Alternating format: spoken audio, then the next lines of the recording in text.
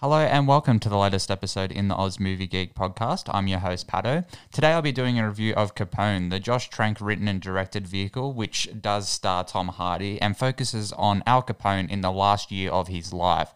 A film that I have been anticipating for quite some time. It was originally called Fonzo when it was first announced back in, I think it was 2016, which was a fair time ago now, but the reason that this film has taken so long to get made was because Josh Trank was really ostracized from Hollywood after his experience on the set of Fantastic Four, or Fant Four Stick as it's become known. The film itself was a huge box office disaster, and Trank was public about his displeasure with the way that the film turned out and did blame the studio system for, I guess, the way that this film all came together. And it did really affect his credibility in Hollywood there for a while. He came out of the gate so strong with Chronicle, which is a film I love. I own it on Blu-ray. I think it's a really fun found footage superhero film. It's nothing, groundbreaking at all, but it was something different at the time. Have a look at the films that were released in that found footage genre back in 2012. There were a lot of different types of films that were coming out, but a lot of them were horror related, and Chronicle comes out in 2012, and yeah, it was a huge surprise, a big breath of fresh air for a lot of people, myself included. So I've always appreciated what Josh Trank can offer as far as style goes. It was just the substance that was missing in a few of his films. Now, Chronicle was written by John Landis' son, Max Landis, who went on to write films such as American Ultra, Victor Frankenstein, and now himself is ostracized in Hollywood for a few gross misconduct allegations out. And I'm not a huge fan of Max Landis as it is, because he's extremely egotistical and very arrogant and very up himself, and he's not really my cup of tea. But his pairing with Josh Trank back in that 2012 film with Chronicle was quite groundbreaking, and I think it definitely established Josh Trank as someone who everyone was to, look out for. He initially was meant to direct that Solo, a Star Wars story film, but because of the experience he had on the Fant Four Stick film with Fox, he was sacked from Disney, which was a real shame, because I would have liked to have seen what he could have done with that material. He's a bit more creative of a voice these days than what Ron Howard is. Ron Howard's a safe bet because you know that he can put together a pretty nifty film, but Josh Trank, I think, was a bit more of a risque kind of director, and definitely someone who would have put his own spin and his own vibe into that film. And I think I probably would have liked it a bit more if Josh Trank was attached. But without further ado, that's the backstory of this film getting made. It was initially called Fonzo, as Al Capone's name is Alfonso Capone. And he is called Fonzo throughout. I think I would have liked if they kept that Fonzo title, because it sort of distances yourself from that Capone character. And I'll get into a bit of that when I discuss the actual film and what I mean by that. But without further ado, let's get stuck into this review. So take it away, trailer. How about it for our good friend Al, ladies and gentlemen?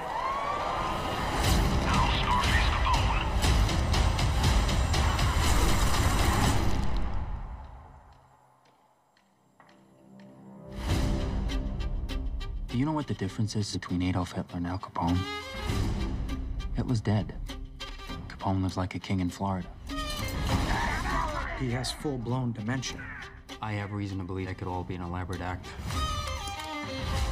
What's this about? We have information that your client may have tucked away a very large sum of money.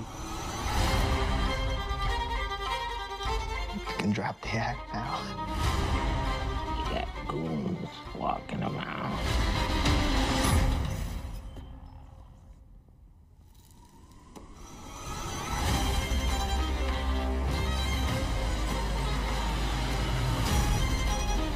Guys like you own this place $10 million. Maybe I can get him to talk. He's gonna go on a rampage. We made a promise. Someday we was gonna make it big. The only thing that really matters is how a man treats his family. So, Capone, like I mentioned there, was written and directed by Josh Trank and stars Tom Hardy as our lead character, along with a supporting cast that includes Linda Cardellini, Matt Dillon, Kyle MacLachlan, Jack Loudon, and Noel Fisher. and follows the 47-year-old Al Capone after 10 years in prison, who starts to suffer from the debilitating disease of dementia and comes to be haunted by his violent past. Now, like I said, this was a very different film, and a film that has been criticised quite heavily. As I'm recording this, I think the Rotten Tomatoes score is around the 44%, but I do know that it's sitting currently at a 4.7 on IMDb. People don't like this movie. Now, I can understand why it hasn't really connected with a lot of people.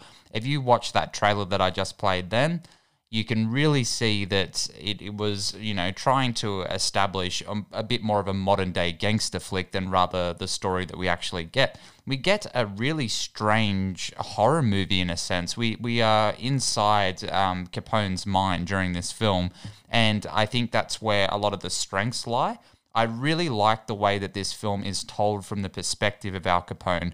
Normally when we have a film about dementia or about Alzheimer's or any debilitating mental condition, we normally see it from the offset of the people who are surrounding the person who is actually suffering from this debilitating disease.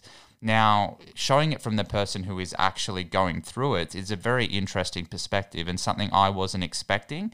But it's something I appreciate because it's a very unique voice and something that's very different to what we have gotten before. I'm going to compare it to films such as Blue Jasmine, which is, it's about depression, of course, but it's told, I guess, we can see it from Cate Blanchett's perspective as well, going through depression and how that affects her, but it's more the people surrounding her. Still Alice is another one as well. Still Alice, of course, starring Julianne Moore, Alec Baldwin. That film was more, I guess, shot again and surrounded by the perspective of those around her. Sure, we do get some insight into Julianne Moore's life as well, but it's the way that it is told that it's very different. And I think that's why I liked Capone, because we get to see it from his perspective. He knows something's wrong, but he doesn't know exactly what's wrong. So he has, these horrific dreamlike sequences where he's trapped in his own mind. And there's a sequence, which was my favorite sequence of the film, where he goes down to the basement of his house. He has this huge mansion in Florida, and it's just him and his wife there, but he is under the impression that there's kids there. He keeps seeing Matt Dillon's character, who is actually a figment of his imagination, someone who he has killed in his past. We don't know exactly what happened. We get a bit of an insight from Matt Dillon later in the film when he talks to him in another vision. But we get this awesome sequence where it's him walking down into this basement and there's a huge party going on. It's so eerie and creepy. And it was honestly shot like a horror film. And I really did appreciate that. And I think it just showed Josh Trank's strengths as a director. He really does understand the visual style and substance of a story like this, and I really did appreciate that. And if you haven't noticed, I have already just jumped into the positives because I actually really enjoy this film, so we're going to get stuck into a bit more of that, but I just wanted to get some of these, more intricate facts out of the way first to really get into what I did enjoy about this film. But I really did like that perspective, and I think that was a huge thing for me, and I think that's why it resonated with me as much as it does.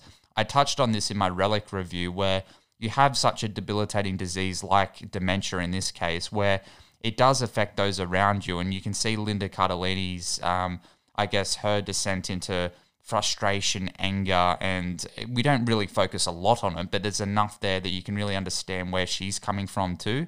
But I really did like that Tom Hardy did a fantastic job at conveying, his confusion. He doesn't know what's going on. There's a sequence where he thinks that someone is in his house and he's quite frightened. So he calls the cops and they ask him what his name is. And he says, I don't know what my name is. I don't know who I am. And he's rambling and he starts speaking in Italian as well. And you just don't know what's going on.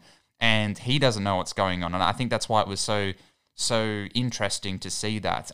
The film really does rest on Tom Hardy's shoulders. He does carry this entire production, of course, with Josh Trank's, direction as well. But I really did like that Tom Hardy did something very strange with his performance. Now, rewatching that trailer, which is the first time I've seen it since I've actually seen the film, they don't show a lot of Tom Hardy in that trailer. We see a lot of, glamour shots of him with a gun, him with a cigar in his mouth, looking all Al Capone-esque. But we don't really hear a lot of his voice in that trailer. Now, I think the reason for that is that Tom Hardy's doing something very interesting with his voice. We get a couple of lines there at the end of that trailer, but he has this real croaky quality to it. I have never heard Al Capone speak. I've never listened to any recordings of him speaking before, so I don't know exactly what his voice was like. But Tom Hardy's really channeling something interesting here. Now, he's very mesmerizing in this performance, but it's not something, I don't know if I love it or if I don't like it. I'm very perplexed at it. I know he's giving it his all, but it's just whether or not it really works for me. For me, I feel like it does work because there's certain moments where I'm just so captivated with what's going on screen, and he has this great smoldering look about him during the film where he just looks cranky the whole time, and I really did enjoy that.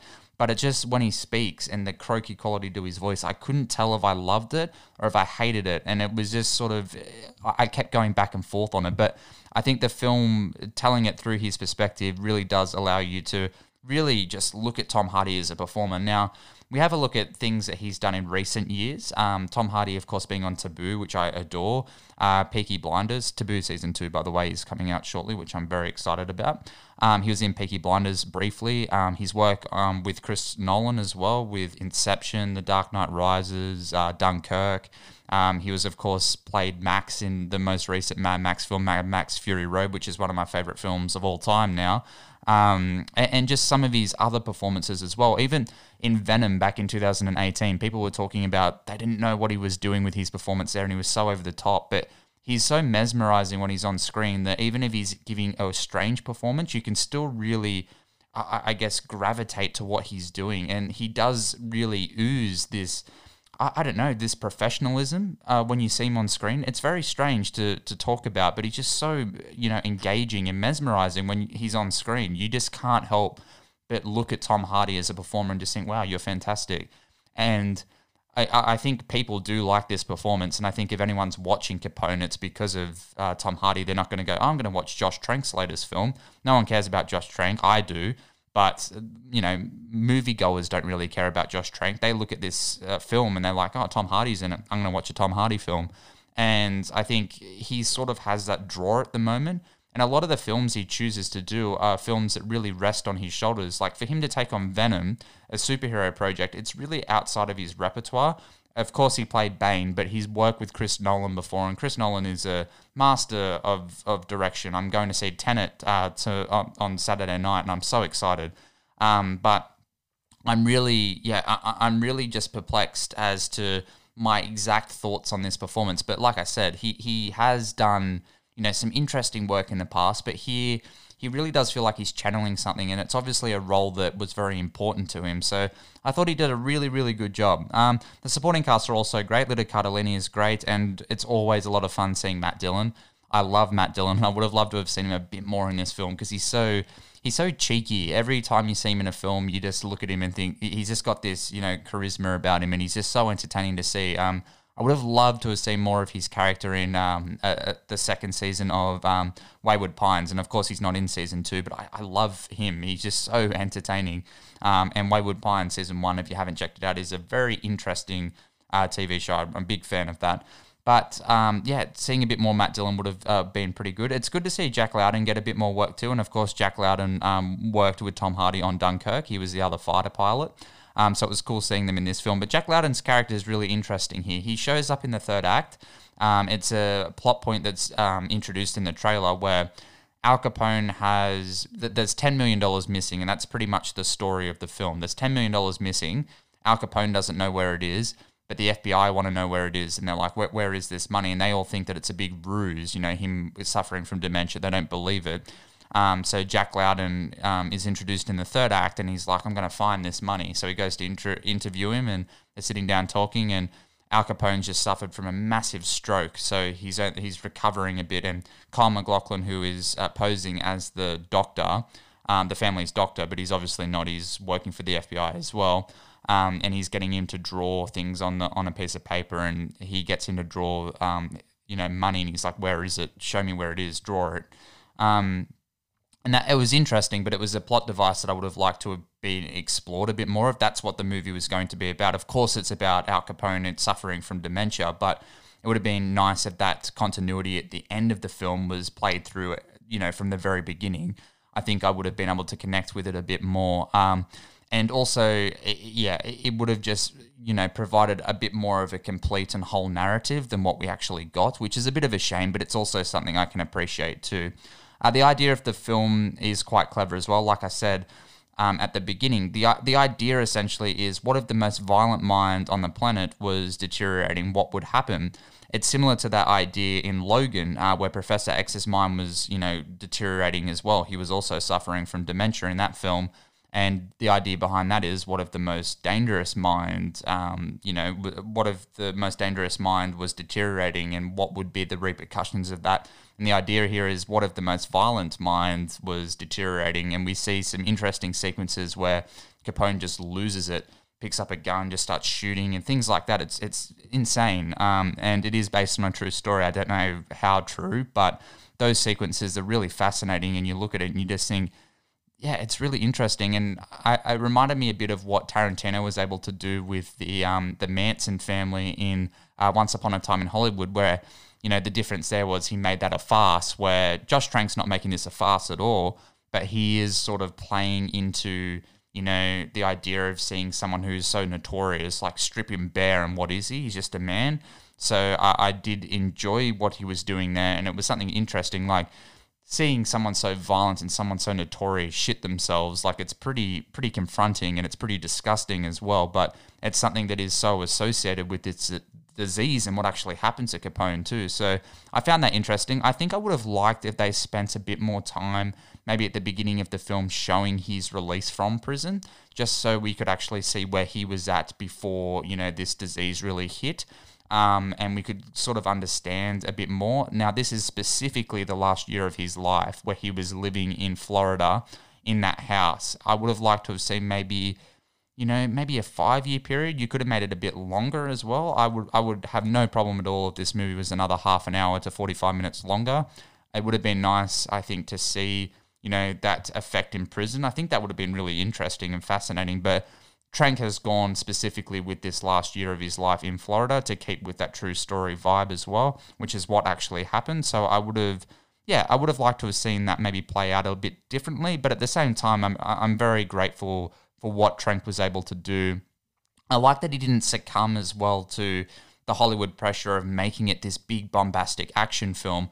I guess back in 2013, when Gangster Squad came out and we were focusing on notorious gangster Mickey Cohen and his war with LAPD, I was so excited to see that film. Like, my anticipation was just through the roof. It looked stylish. It looked really interesting. I loved the cast. You had Ryan Gosling, Josh Brolin, Emma Stone. You had Sean Penn, of course. Happy birthday to Sean Penn too for yesterday, who just turned 60.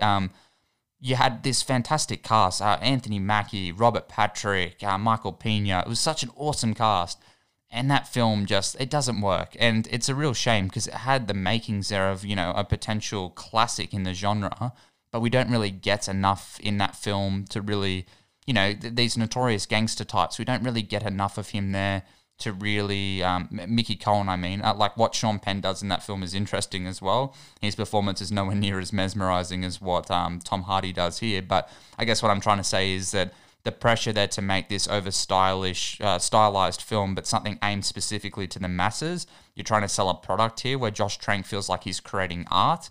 And I think that's the difference. Now, I'm a fan of Ruben Fleischer, don't get me wrong. I love Zombieland. I love Zombieland 2. Ruben Fleischer directed Gangster Squad, in case those who are listening are a bit confused on my tangent here.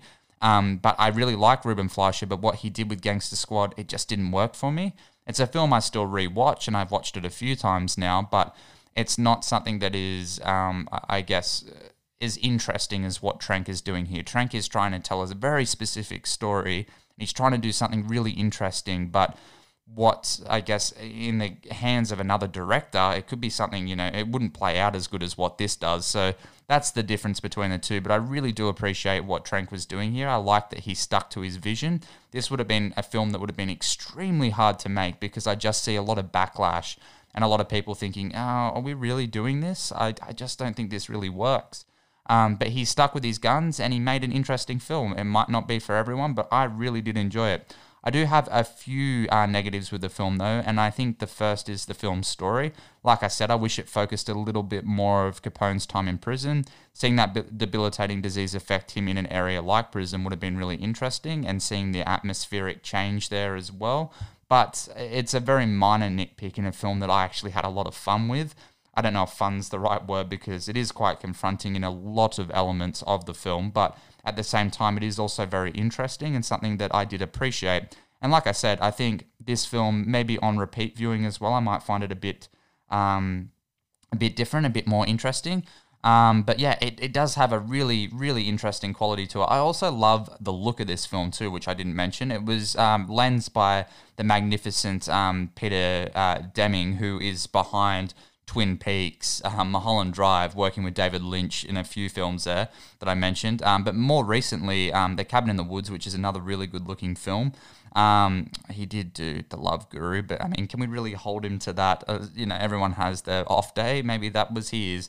He's also worked with the Hughes brothers as well on From Hell, which I watched recently, in another really good-looking film. But this movie just does look really good, and I do really appreciate what he was able to do. Behind the camera, there's some really nice shot composition. That sequence I mentioned at the very beginning there of him walking down, seeing the party, then there's a scene as well where he's climbing over all these dead bodies of people he's killed. There's a great sequence as well where he finds himself in a swamp area behind his mansion there, and there's a crocodile. It just all looks fantastic. It's a really good looking film. But yeah, I really did enjoy this film, guys, and I would recommend you go and check it out. Even if you're not sold on the premise, I think there's still something to get out of it. Even if you're a big Tom Hardy fan, just go and check it out because it is really interesting. It's not everyone's cup of tea, but it was definitely something I enjoyed. So my verdict, Capone was a pleasant surprise for me. It was nice seeing Josh Trank back directing again. Tom Hardy delivers an entertaining, albeit bizarre, performance. But I'm going to give Capone a 7.5 out of 10.